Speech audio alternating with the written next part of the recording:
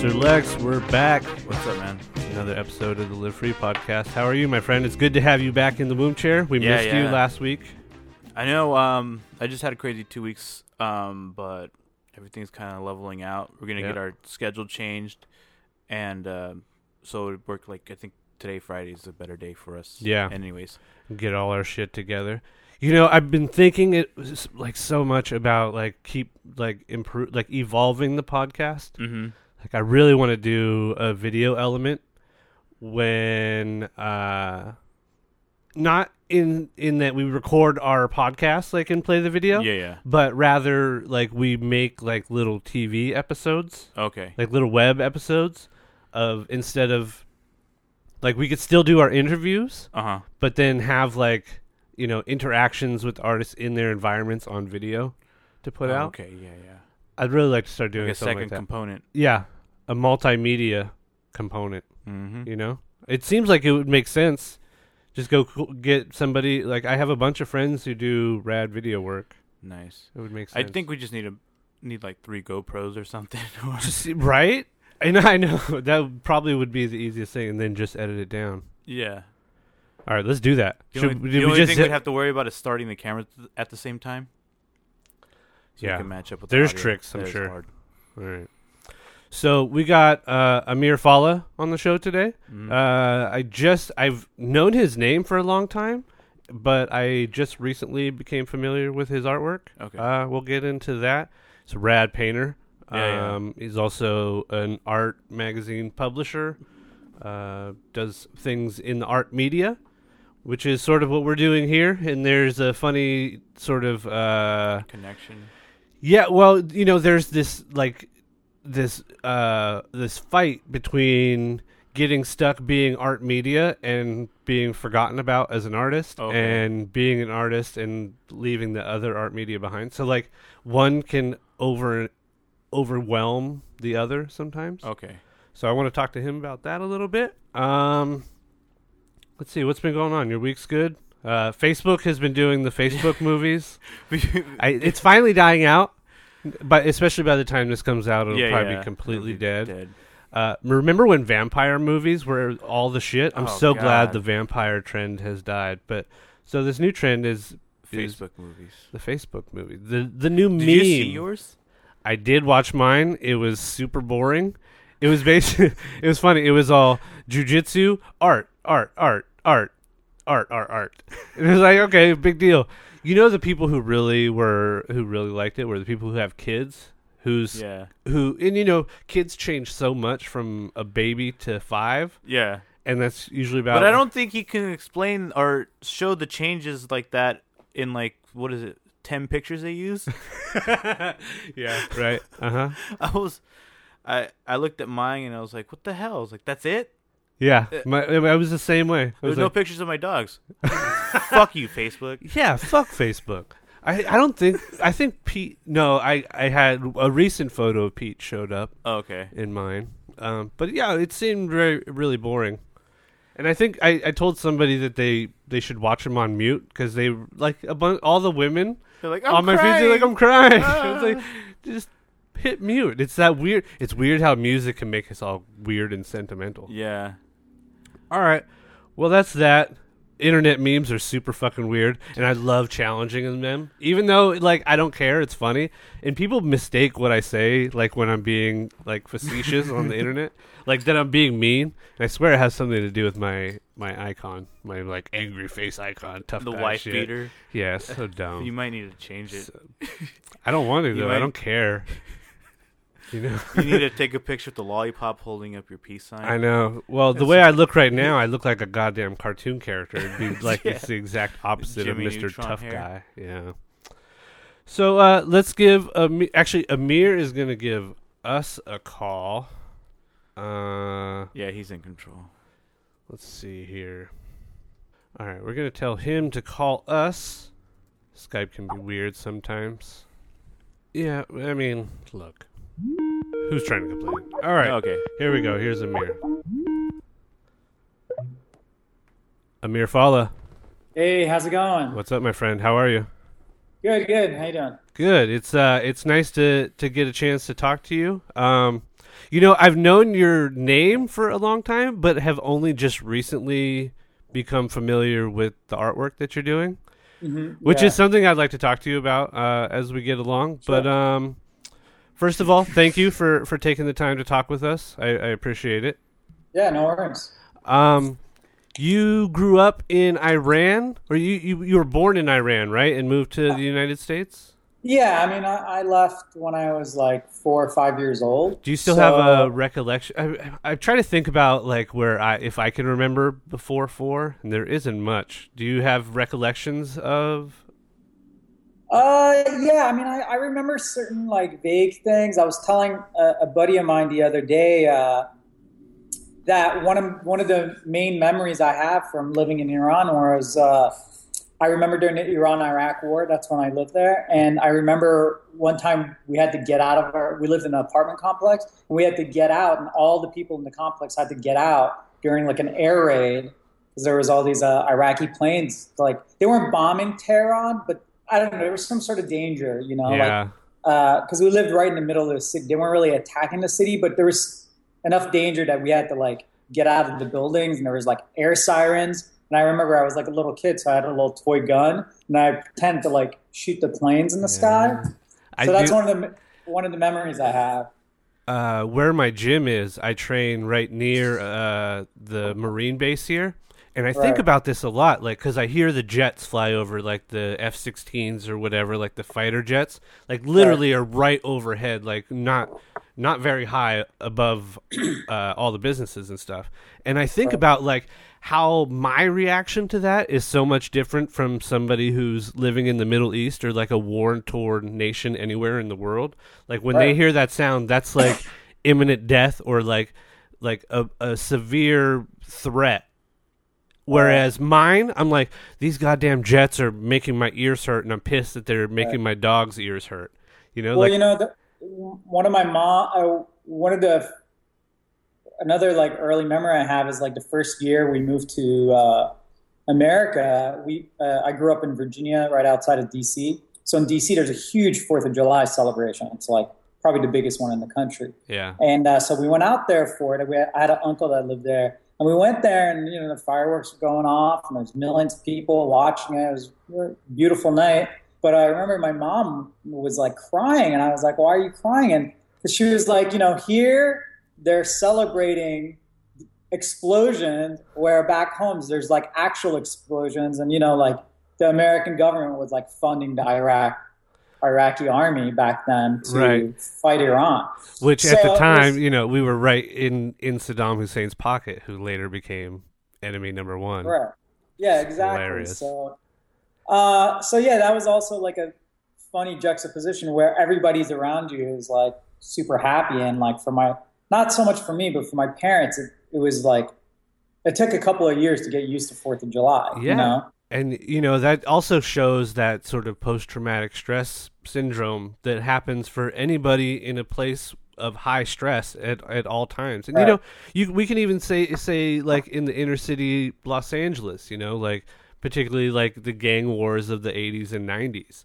Those same stresses existed for a lot of people in those neighborhoods. And it's funny, like, how we connect to something like sound. We were just talking about how all the Facebook movies were making everybody cry because of the music that was attached to them.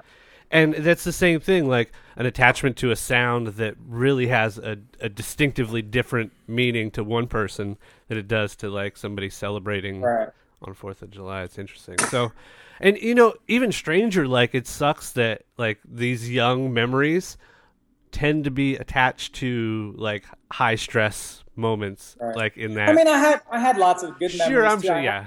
Yeah, but this one was like, this was like a really like poignant one, where it's like you're a kid, I'm pretending to shoot out the planes, like many years later, in college, I made an art piece about it.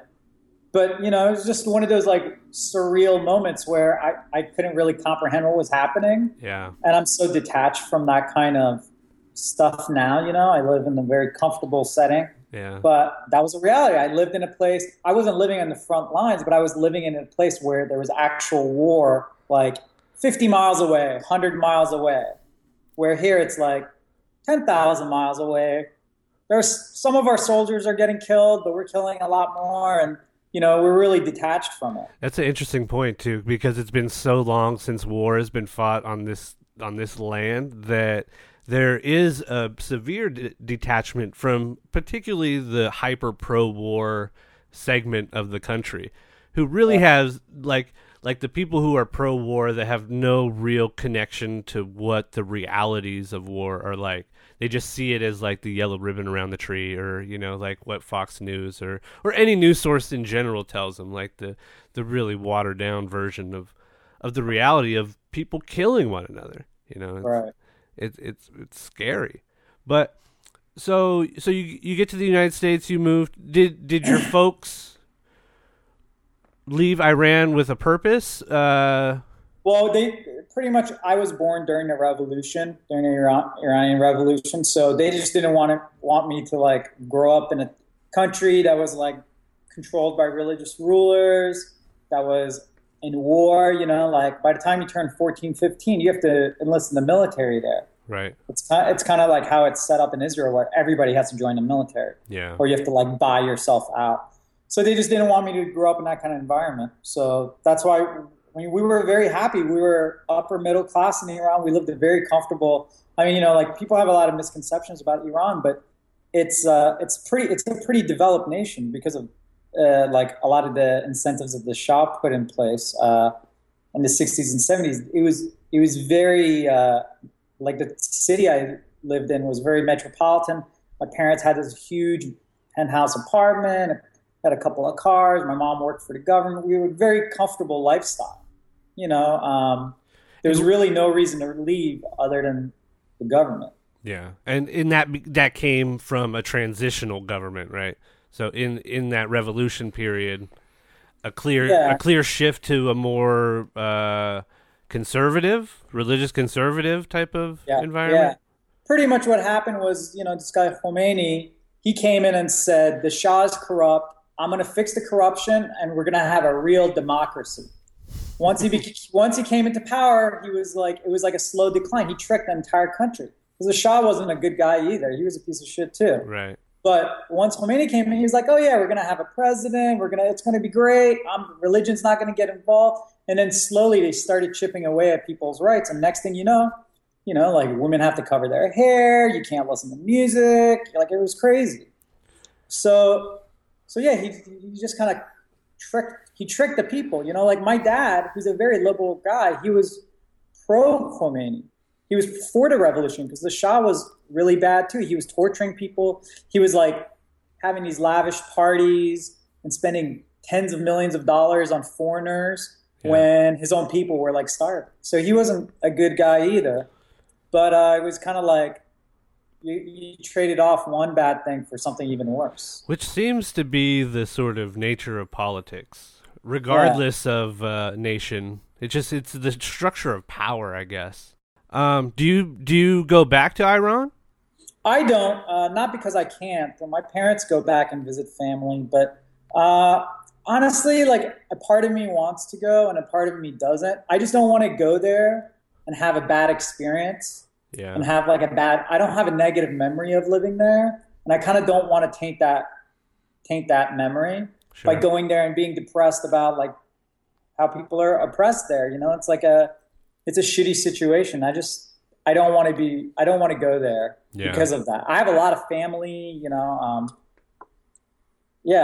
mean, I'd like to go one day, but just not the way it is now. Yeah. I'm sure it'll happen when the right time comes. Yeah, hopefully sooner than later. Yeah. So what was the precipice for getting involved in art? I know you talked about getting interested in skateboarding and graffiti and zine making. Is it so? I heard you talk about it. I've been on the podcast. I really romanticize the late '90s and early 2000s, right? And the sort of art movement and like the pre-internet search for things. And I really over romanticize it to a fault almost. But I feel like there's this generation of people who all learn something or like gain something from that time period, and it seems like you sort of had the same experiences. Right. Well, like I think it all for me. Everything started with skateboarding. The first apartment complex we lived in when we moved to America, I had a next door neighbor. I don't even remember his name, but he was into skateboarding. He was like 2 years older than me. Sure. And so I thought he was really cool, and he had a skateboard. And it was right around the time like uh, that movie Thrashing had come out. Uh-huh. And so I watched that movie, and I was like, man, this shit's sick. And so so I bought my parents bought me a little Nash skateboard, and I just started trying to do like crazy power slides, and I bought some like crazy like vert gloves, from the local skate shop. I was like, like putting duct tape on the fingers and like sliding on the ground. I just got really into it, and pretty much that kind of changed. I think being introduced to that accidentally changed the course of my entire life. Like otherwise, I could have probably turned into like an accountant or something. Yeah. Do you feel like your eyes opened up to like a different type of world? Like we see this particularly with graffiti. How and in skateboarding in particular, how you recognize your environment in a different context? Yeah, I think so. I mean, I think it introduced me to this. Back then, skateboarding was very underground, so it introduced me to this like really cool niche underground lifestyle. And I was the only child, so I was never a big fan of like team sports and stuff like that. Like I don't give a shit about any team sports at all. And so skateboarding just made complete sense. It was something that I could do by myself. I didn't have to depend on anybody else. And it's a self-reliant sport, And I really got into it. So through skateboarding, I got into, I was skating in D.C. When I was like 12 or 13 at this place called Pulaski Park, which was like a famous skate spot in the early 90s in D.C. And this kid came and asked me if I wrote, and I had no idea what he was talking about. And little did I know he was talking about graffiti. And we went around and we stuck some stickers around town, and I just thought it was kind of cool. I had no interest in art whatsoever. Yeah. And then one year, I kept getting more and more into graffiti. And then I think right around like 7th or 8th grade, I took this art class, and they had this like mural painting competition. And I was like, oh, that's cool. I could like kind of try to do some graffiti stuff. So like, I think I like drew this like little character like doing a kick flip over something. Right. I mean, it was horrible, So, I mean, that's how I got into art. So I started taking art classes to get better at graffiti. And somewhere along the lines, I was like, hey, this art stuff's really interesting. And so I feel like, I mean, maybe it's changing a little bit more now, but I think it's fairly unique for people to be interested kind of in like contemporary fine art. And on the graffiti side, usually it's like, at least with my experience, it's been like they're either into one or the other. Yeah. But I was like, all throughout high school, I was like really serious about like fine art, and then I was really serious about graffiti. And I wasn't into street art. I was like into graffiti, like lettering, yeah, right, bombing and murals and stuff like that. So, I was just super into it. And then by the time college came around, I had, I was like, I want to go to art school. So it's the only thing I'm interested in. And so all throughout undergrad and also pretty much all the way through getting my master's, I was very actively painting graffiti. And I think that a lot of times it gets maybe second shelf when people don't realize the amount of work that goes into making graffiti besides out on the street.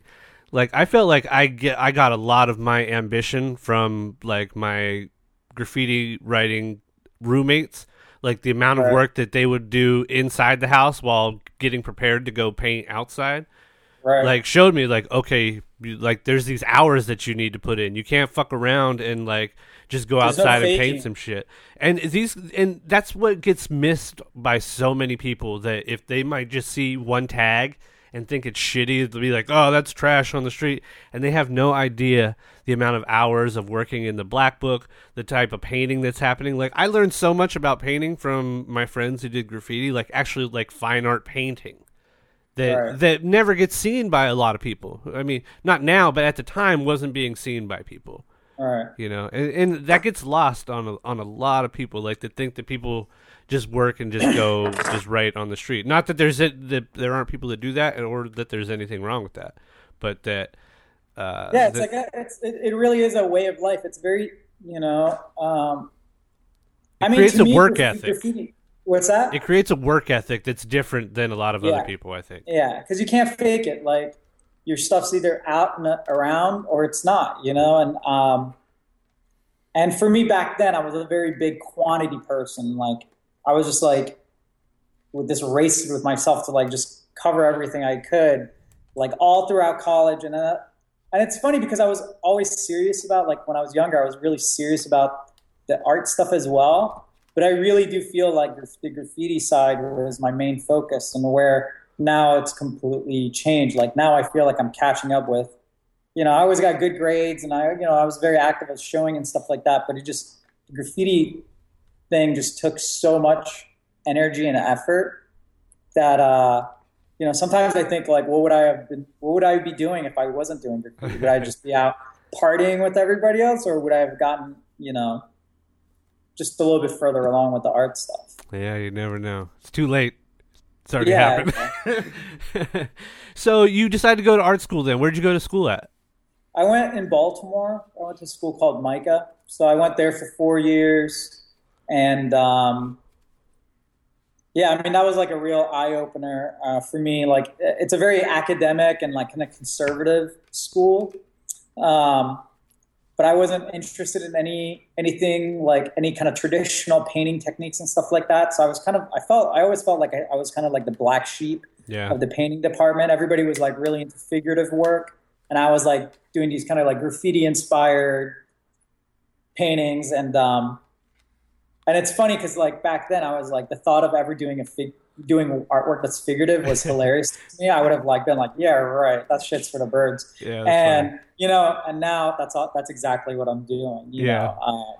So you know, it's although we could talk about that. You got a different stance on some of the portraiture. Yeah, I mean, it's definitely influenced by all the other stuff that I did. You know, I think everything leads to the next thing, but it's just funny how it kind of went full circle. I'm actually using some of the techniques and things that I learned in my freshman year of college in the work that I'm doing now, but there was this like 12-year gap where I didn't pay attention to any of those things. Yeah, that's good, man. That's how you know like some of that shit is working for you.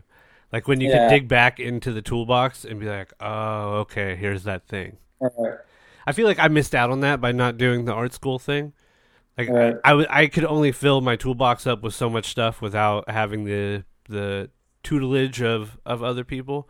Although I was lucky enough to have like artists who were smart enough to give me some information. Yeah. But not in the sort of academic environment.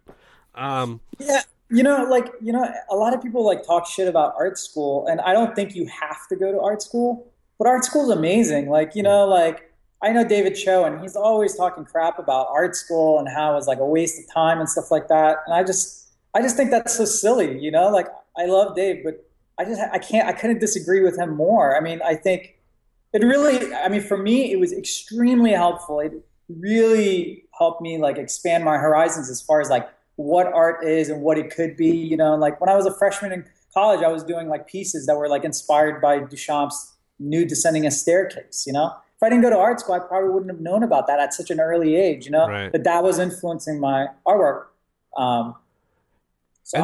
Everyone who's been on the show tends to glorify their art school days, and not in like a over dramatic way, but like in saying that it's helpful, and you know, like you know what it is. It's you're getting exposure to different ways of thinking, which is just like traveling or just meeting people from different cultures. Even if you don't agree, like for instance, I'm not really into like minimalism, but I respect it and I understand the trajectory that led art to that point, you know, and what came after it. And I think it's just like, it's exactly like graffiti. It's like, if you don't understand like New York and Philly graffiti from like the 70s and 80s, you can't appreciate like the FX crew from like the 90s and early 2000s, and you can't appreciate like what Revoke is doing now. Like you need that history, you know? Yeah. And for me, it's the same thing with art. Like you need all those, like nothing happens in a vacuum. And for me, that's what it was. You could totally do it you don't need to go to art school, but it just gives you time to think about something that otherwise you probably wouldn't get to think about that much. For 4, in my case, 7 years, all I did was think about art, Yeah. And that gives you a lot of freedom, That's that thing too that I think that a lot of young people get from skateboarding and graffiti. And even, I watched a kid riding his bike down the street the other day, like, probably like a 10, 11-year-old little boy, like just charging, like, and I was like, he's on a little adventure right now. Like, I don't think about it anymore because I'm all old and grumpy and shit. But I'm like, yeah, that makes sense. He's like, it's almost as if he had like a cape on. He's like, he's going to take care of some sort of like young kid business shit. Like, he totally was getting ready for an adventure. And we sort of lose out on that freedom when we get into adulthood and have schedules and deadlines and all that shit. Well, what's funny is I live 3 blocks away from a skate park, a free skate park, like outdoor, state-of-the-art, beautiful park. And one of the main reasons I bought this house, even though I have a board, but I never skate. The main reason I bought this house was because there was a skate park down the street. and sometimes I'll go down there and I'll like walk my dog by it. And I'll be on the verge of tears. I'm so excited, to like, I see all these young kids like skating and I'm like, this is the shit. Yeah. If there was a skate park in the East Coast, they're very rare. In Virginia, we would drive like an hour and a half to go to like a 15-foot vert that none of us could actually skate, and we just like pump from side to side, Yeah. But it's for me, it's like so comforting to know that park is there, and I don't know, it resonates with me so heavily even now, even though I haven't really like picked up a board in years. Like, there's something about that moment in time that I really. Like, I guess I romanticize it too. Like, I watched that Bones Brigade documentary, and when Rodney Mullen was talking about skateboarding, I was like, yes, this is everything I think about. It's just, it really, like, it just sent chills down my spine. Everyone I know that watched the documentary, they were like, oh, yeah, that was incredible. Yeah. Rodney Mullen, like, he was just so articulate about how he felt about skateboarding and how it was like this, like, I mean, that guy's a fucking artist, like he's not just like an athlete. That's what it is. And there's a high level of creativity and I was going to try to compare it to other sports, but the reality is that all technical sports have a level of creativity for the people who are doing it well, right? And that I think that is a good stepping stone or a gateway drug, if we will, to a creative lifestyle. Like creating something on your own that's different than like you had a school project to make a log cabin drawing or whatever the fuck it is. There's something different when you decide to do something on your own and then understand and recognize the reward system from it. Are you do you find that you're are you compulsive kind of? Not compulsive, sort of like do you find that you get attached to things and like really try to figure them all the way out to the nth degree? Yeah. Well, I'll put it this way. I don't have many hobbies. If I do something, it's like I'm married to it. It's my life. I'm 100% in. Yeah. I don't so when I did graffiti, I did a shitload of graffiti. Yeah. It was all encompassing. I spent my 21st birthday in a freight yard, like that was my birthday party, I don't want to say I don't like to half-ass because it doesn't necessarily mean I'm good or bad, but I'm 100% in. So I don't like to get into too many things because I can't just have like a weekend hobby, like my wife and I, we got into scuba diving recently and got certified. And it drives me crazy that I can't do it like every weekend. Like I only do it a couple of times a week, but I just feel guilty for like neglecting this thing that I really like. Yeah. I'm the same way with jiu-jitsu. I'm to a point now where like if I don't go every day, like I feel like I'm like cheating or doing something wrong. Right, yeah. It's crazy. Yeah. And that's how I feel about art now. It's like for me it's like the daily practice of painting. I'm in my studio every day, 7 days a week for at least a couple of hours, like no matter what. That's good. So a little bit of a preface to that.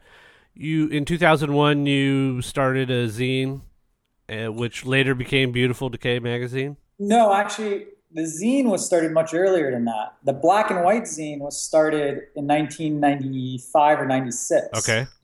So, the zine I started with my next door neighbor. Pre-internet, right? Pre-internet.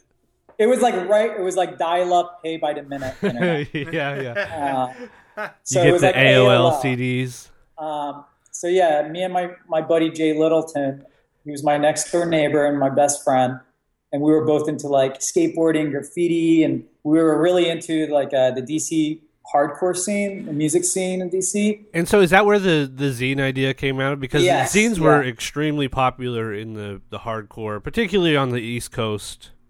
Extremely, yeah. I mean, that's where I got the idea. I mean, I was really, I went to a high school where, in the suburbs of Virginia, where the hardcore, there was a lot of bands that came out of my high school, and I didn't play any instruments. And, I wasn't ever in any bands, but all my friends were. And so my contribution, or our contribution, was to like make a zine. We were like, we should make a zine, but since we're not really into music, we'll have a little bit of music, we'll have a little bit of art, we'll have street art, graffiti. We had a real mix of pretty much everything that I was interested in. Which street art wasn't even like a name yet. In 95. Well, I will tell you, we probably wrote the first article about street art ever. How crazy is it to see now? It wasn't called, and I have copies of it. I can send you, because one of my buddies, and I've actually never talked about this publicly, but I want to give this guy credit. His name is Matt Dilling, and him and I in high school, Matt was like 15 years ahead of everybody. Like when people were doing figure drawings, this guy was doing like conceptual, like text-based art in high school.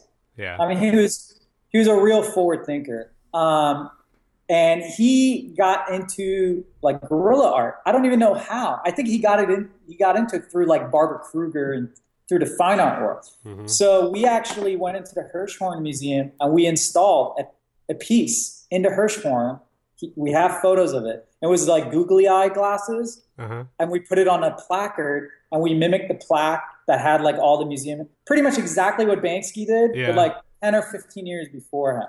Oh shit! And, exclusive. Damn. That's the exclusive. We have the photos, man. It's crazy, but rad.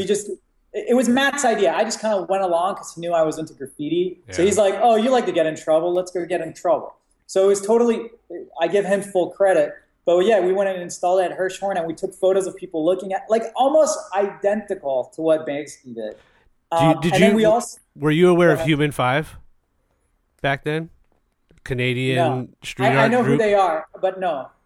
This was way before I had ever heard of that. They were killing it back. Well, I guess it was probably closer to like 97, 98. Yeah, this was probably between the years of 94, maybe 95 to 96. And so were you running them all at Kinko's? Did you have any good Kinko scams? Have you heard any of my Kinko scams on the podcast? God, I don't think I didn't have any Kinko scams, but I think we might have had some friends that worked at Kinko's. Yeah. So anyways, sorry, just to backtrack a little bit, to get back to Matt Dilling.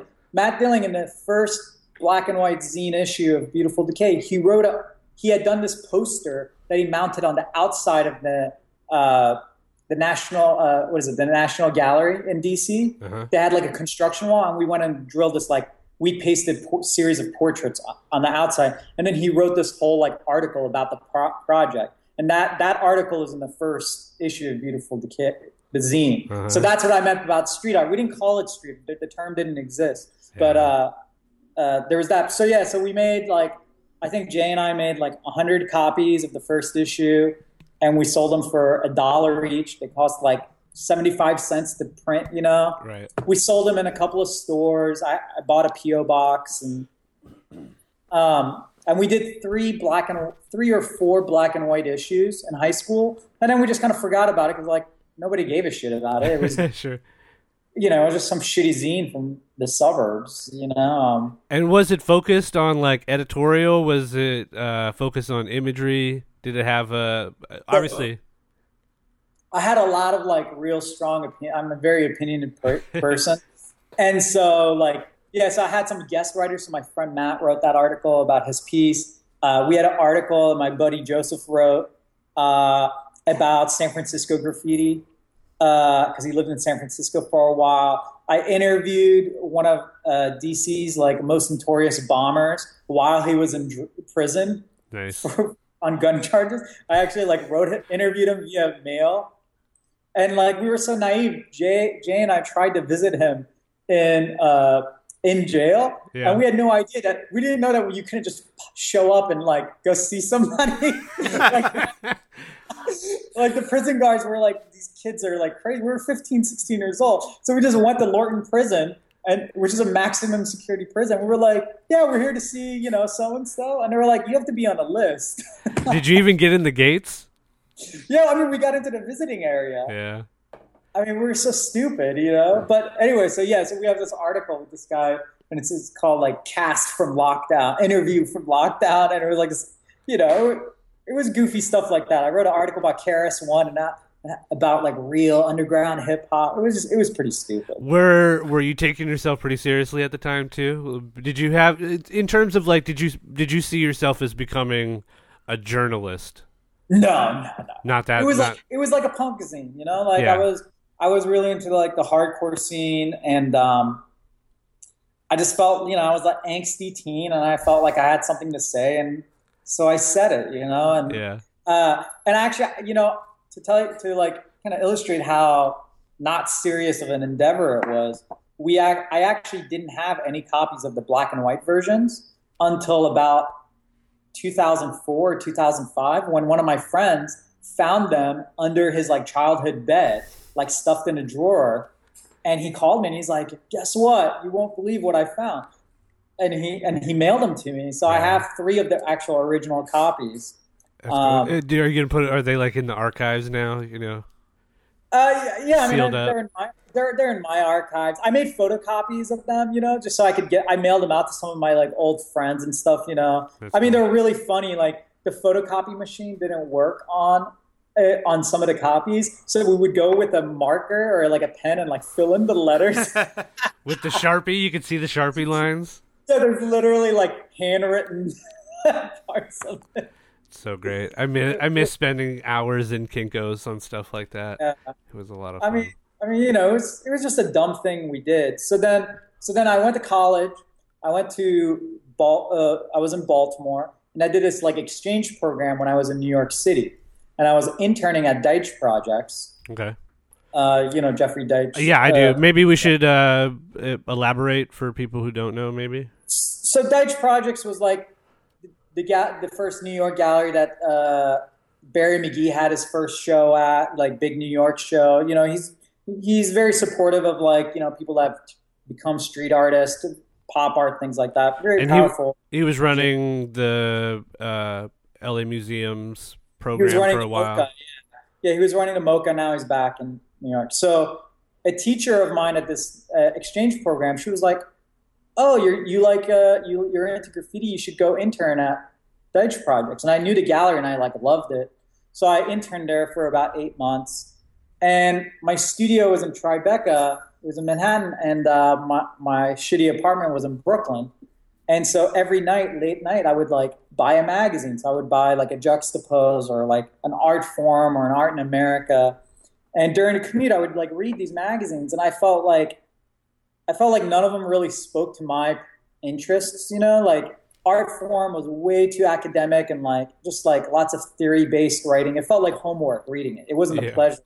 And then Juxtapose was like the other extreme. It was like, back then it was like very big on hot rod and tattoo art and things like that. It wasn't even, now it's broadened up quite a bit, but it wasn't like that back then. And it was a little too underground for me, because remember, I had my feet in these 2 different worlds. I was really into graffiti, and then I was really into fine art, and I wanted something that was like accessible like Juxtapose, but informed like Art Forum.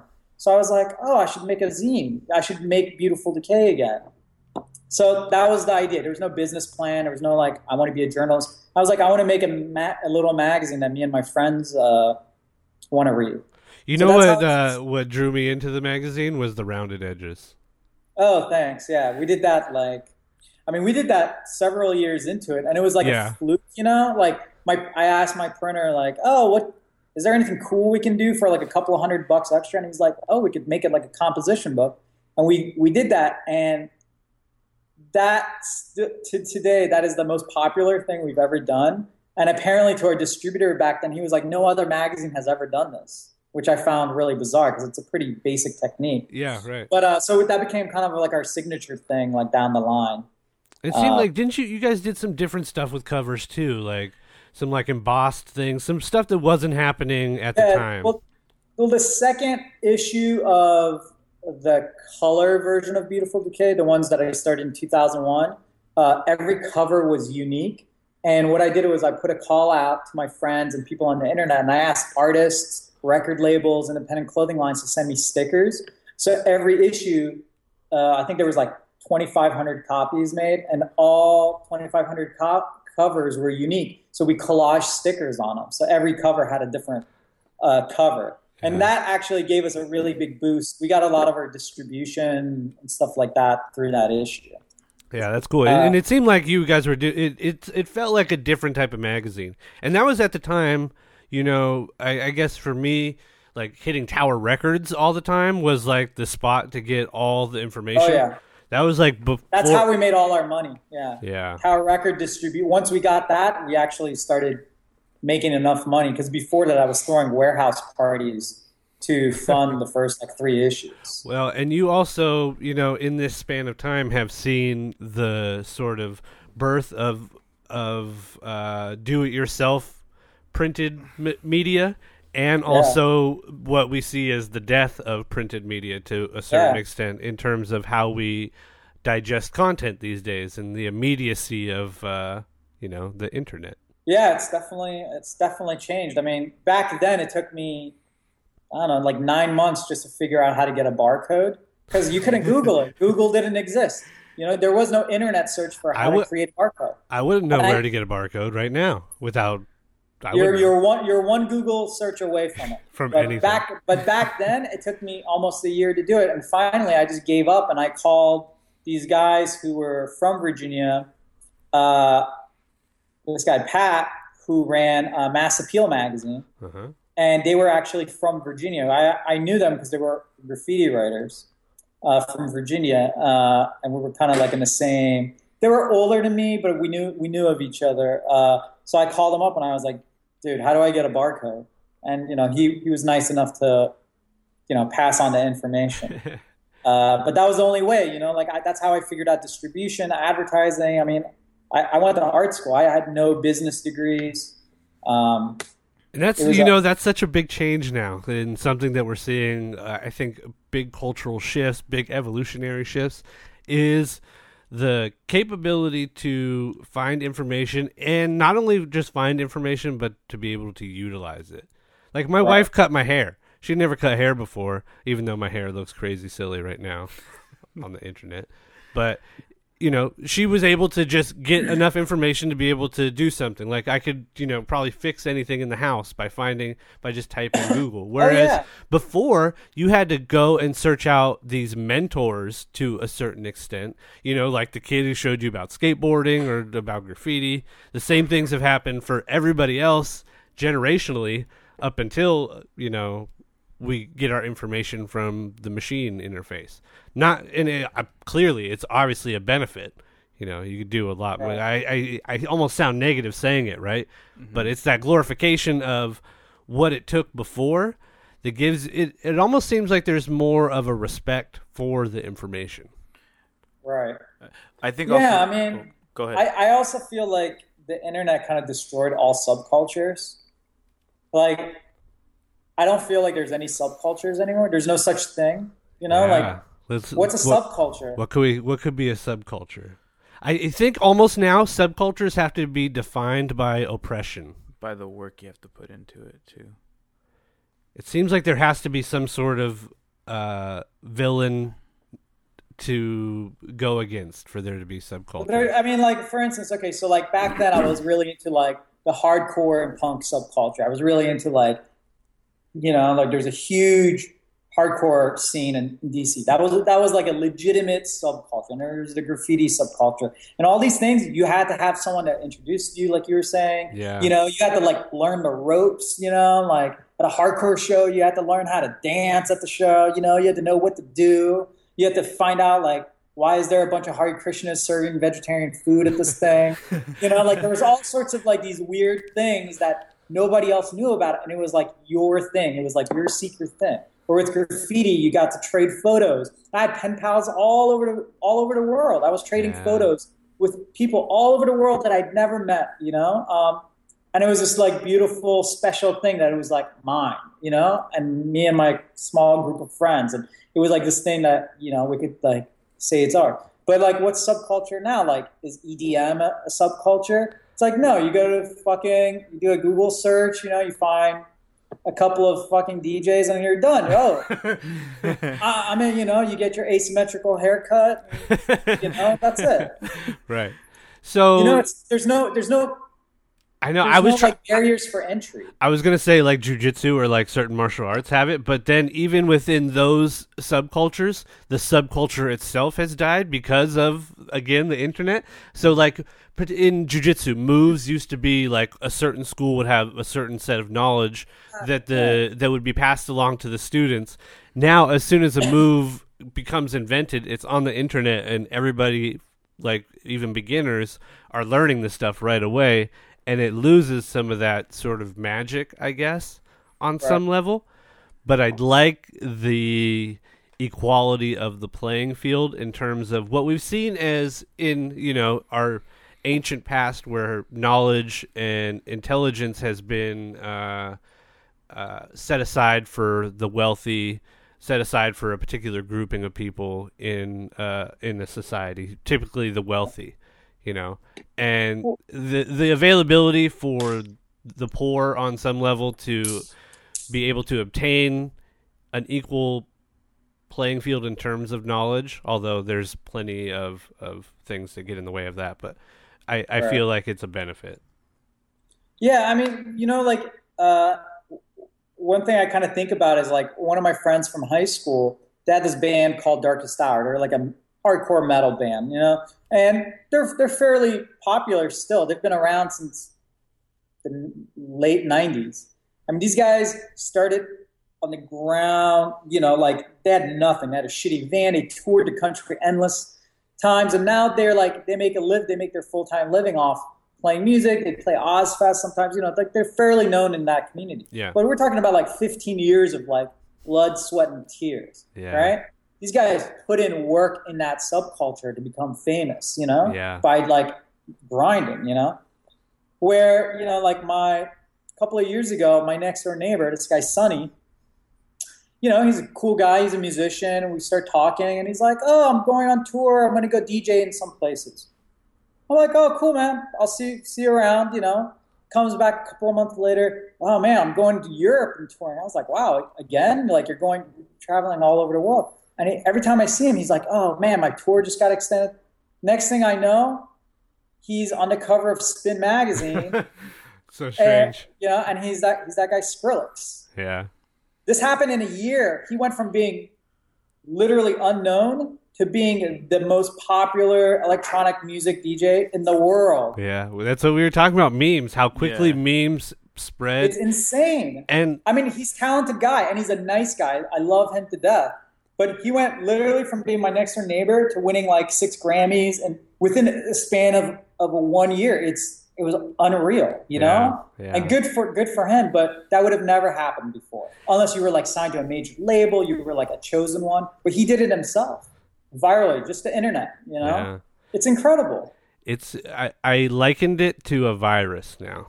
Like the way information, it's almost as if it has its own sort of sense of life in the way that it attaches to hosts and then transfers to other hosts continually and multiplies. Like it's very strange to see the cultural memes that exist in the sort of social media biosphere of some sort. Right. So, your paintings are super rad. We haven't really got to talk about the actual art that you make that much. I noticed we talked about that you're now making a lot of figurative work. You make portraiture that sort of eliminates what is often looked at as the sort of natural way people would do portraiture, like in terms of details and stuff, which is something that I find really interesting and something that I've been sort of confronting myself in being so attached to details and making people look like what people look like, that I think for viewers, there's something in portraiture that they need to have the ability to think that possibly could be them in some on some level. I don't know if you have this same experience, but so a lot of your figurative work is made up of people who are covered. You get only a very small sense of the actual figure, and it's something that I find interesting in terms of painting makes the viewer's eyes kind of build the piece and use a lot of what would be, I guess you could say, silhouetted to a certain extent, but with patterning and lots of sort of design and objects and even abstraction within it as well.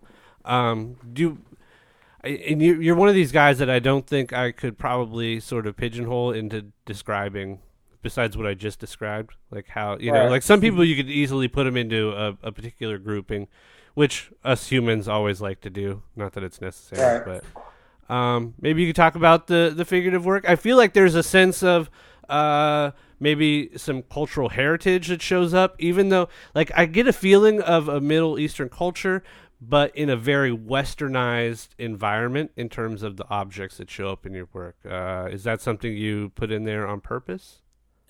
Yeah, well, let me just describe what they are. So pretty much these new figurative paintings I'm doing, there's several steps to them. So what I do is I'll go, like, for instance, let's say if I was going to paint you, I would come to your home and we would create a sort of still life of your possessions. So what I'm looking for are not necessarily like luxury items or items that show you like your stature, but I'm looking for like everyday mundane things that you live with, things that have some sort of sentimental or emotional attachment to you. So like we would for sure have the womb chair. We have Lex sits in the womb chair. It's like it looks like a half a womb. Right. That would for sure be in there. The womb chair. Yeah. So like, or maybe something like your parents gave you that has a lot of like, it's nothing valuable, but you just can't throw away. Cause like every time you look at it, it gives you a certain feeling. And then also like just things that you just have lying around, maybe the cushions on your couch, maybe the blanket that you sleep on every night. I'm looking for like the debris of life, like just the things that we all have in our homes that we don't think twice about. So I'll create the still life with these objects and possessions. And then I'll put the subject kind of in the center. And I always drape the figure with your belongings. So like maybe your bed sheets or like your rug, your carpet, some sort of fabric usually. And what I'm trying to do is I want to paint a portrait of someone without showing any of like the superficial signifiers of who they are. So I don't want to show whether they're a man or a woman, if they're young or old, if they're black or white. I try to strip away as much information as possible while still retaining the structure of the person. So usually only like hands and feet and like maybe like an arm or like a bicep is showing. Do you notice some of those things still come out even when your goal is to sort of hide some of those things? Do you still notice like feminine and masculine or like cultural relics that make sense, that kind of do give a little bit of the story? Yes and no. Like I recently had a show and people were like trying to guess who it was in every painting. And I'd say it was like 50-50. Some people knew right away and some people were like completely wrong about everything. Which is great too. Yeah, I mean, it's not supposed to be a one-to-one translation. Like, I have no interest in just like depicting someone as who they are, because I don't come from like a portraiture background. I come from more of an abstraction background. Mm-hmm. So I'm really trying to deconstruct the human body as much as possible, and the idea of what a portrait is. Like, who are you really, and like what describes you? Is your house plant that you barely keep alive? That's like kind of like got like, like dried leaves, but it's like clinging on to life. Does that say something about who you are? Or does like the fact that you have like brown hair and brown eyes, or, you have a small nose or a big nose, beard, sure. Clean, do those things describe who you are? So I'm trying to get at this like more real representation of who the people are, but it's a complete fallacy, because when I come and set up the still life, I take a photograph of you, right? Then I bring that photograph back home to the studio, and I alter the photo quite a bit. So I cut out the background. If I don't like a color of something, I'll change it. I'll make sometimes like I did a painting recently where there was like this small figurine of like a lion, and in the painting I blew it up to like 5 feet tall. Yeah. So it went from being this like tiny little like paperweight to being this like life size, sculpture. So it's like these people's realities, but completely filtered through my wants and needs and desires to make a good painting. Sure. And to make objects that are pleasing to you, right? Like sometimes it's weird. Like the figurine needed to be bigger to make sense in terms of like. Yeah, well, it needed to make sense for the painting. Like, so conceptually, I was trying to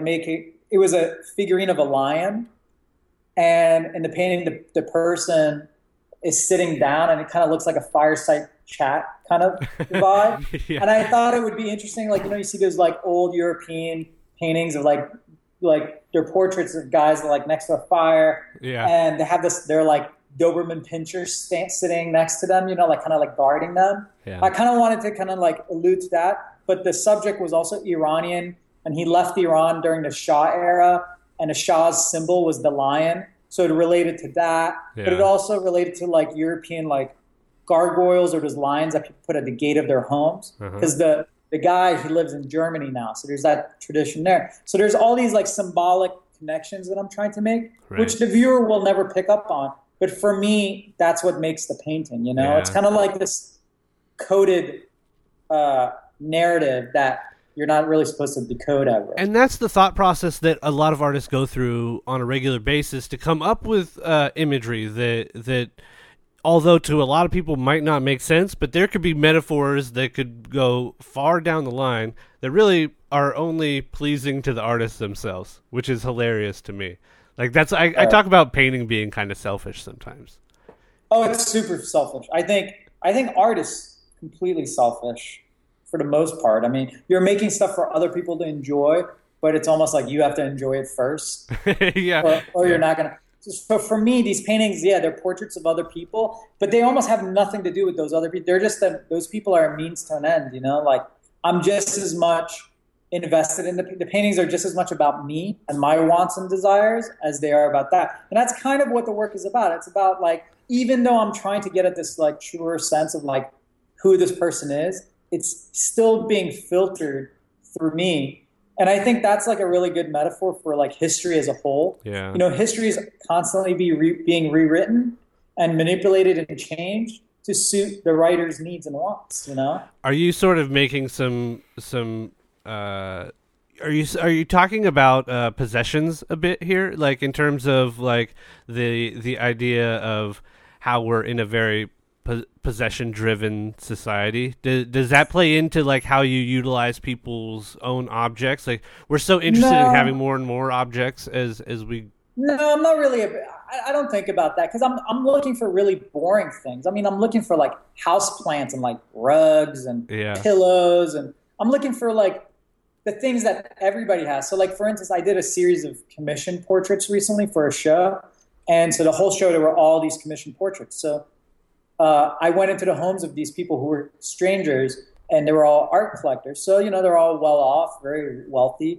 And I specifically avoided anything that could kind of allude to their stature in life. Yeah. As far as like their wealth. The only thing that I included in one painting was one of the collectors was a fashion designer. And he had this like one of a kind, like cheetah print Gucci briefcase that he had won at some auction. And he said he like looked all over the world for it. And the only reason I put it in there was because he went through this huge pain to get it. Yeah. And he's also a fashion designer, so it related to like his passion for fashion, not to make it rhyme. but you know what I mean? So like for me, that scent felt relevant. You know, it wasn't just Sure. like, oh, I have luxury items. Check it out. I have like a Sure. $10,000. And even then, like, it's funny. I think the idea of some like multimillionaire or billionaire having like their childhood like blankie or something, you know, like along those. I've painted multiple people's blankies that they have, and they're like falling apart, and they're all like grimy and nasty. And you would only hold on to that. It's like not even as clean as my dish rack. You would only hang on to that if you had some sort of personal connection to it. Yeah. Yeah. So that's cool, man. What do you have coming up in the future? I know you were just talking about the show you had in Dubai, which I'm sure. Had you been there before? Yeah. I've been working with the Third Line, which is a gallery out there, for about over 7 years now. Okay, so nice. I've been there like 12 or 13 times. Oh, so wow. I've been there quite a bit. Yeah. I bet Yeah. it's been probably an interesting change to see it grow over the last 15 years. Yeah. Yeah, well, you know, not just because of the buildings, but culturally it's changed a lot too. Because when I first went out there, I got a random email from the dealer, and she was like, I'm starting a gallery here. We're going to be the first contemporary art gallery pretty much in the entire Middle East. That functions on like a high level, like does art fairs, represents artists, Sure. you know, like pays for shipping and handle like it. It wasn't like some like tiny little pop-up operation. Like it was like a legitimate operation. And so they were the first ones, but I didn't even know where Dubai was. I had to call my parents and ask them, hey, have you ever heard of a place called Dubai? Yeah. And my parents were like, don't go there. Why do you want to go there? It's all sand. There's nothing but sand there. Yeah. You know? And so I went out there just because I had a free ticket and I didn't have much expectations. And this gallery pretty much single-handedly like developed the art scene there. So when I first went there was no art scene. There was no framers. There was no art handlers, no shipping, no art fair, nothing. I mean, there was nothing relating to the art world at all. And now there's a huge blue chip art fair there. There's the Sharjah Biennial, which is a really big art biennial in the next town over. There's dozens of huge collectors. There's private art museums. It's really changed in 7 years. Yeah, that's crazy. There's like 20 galleries in the city now. All the major auction houses are there. So it went from being like nothing.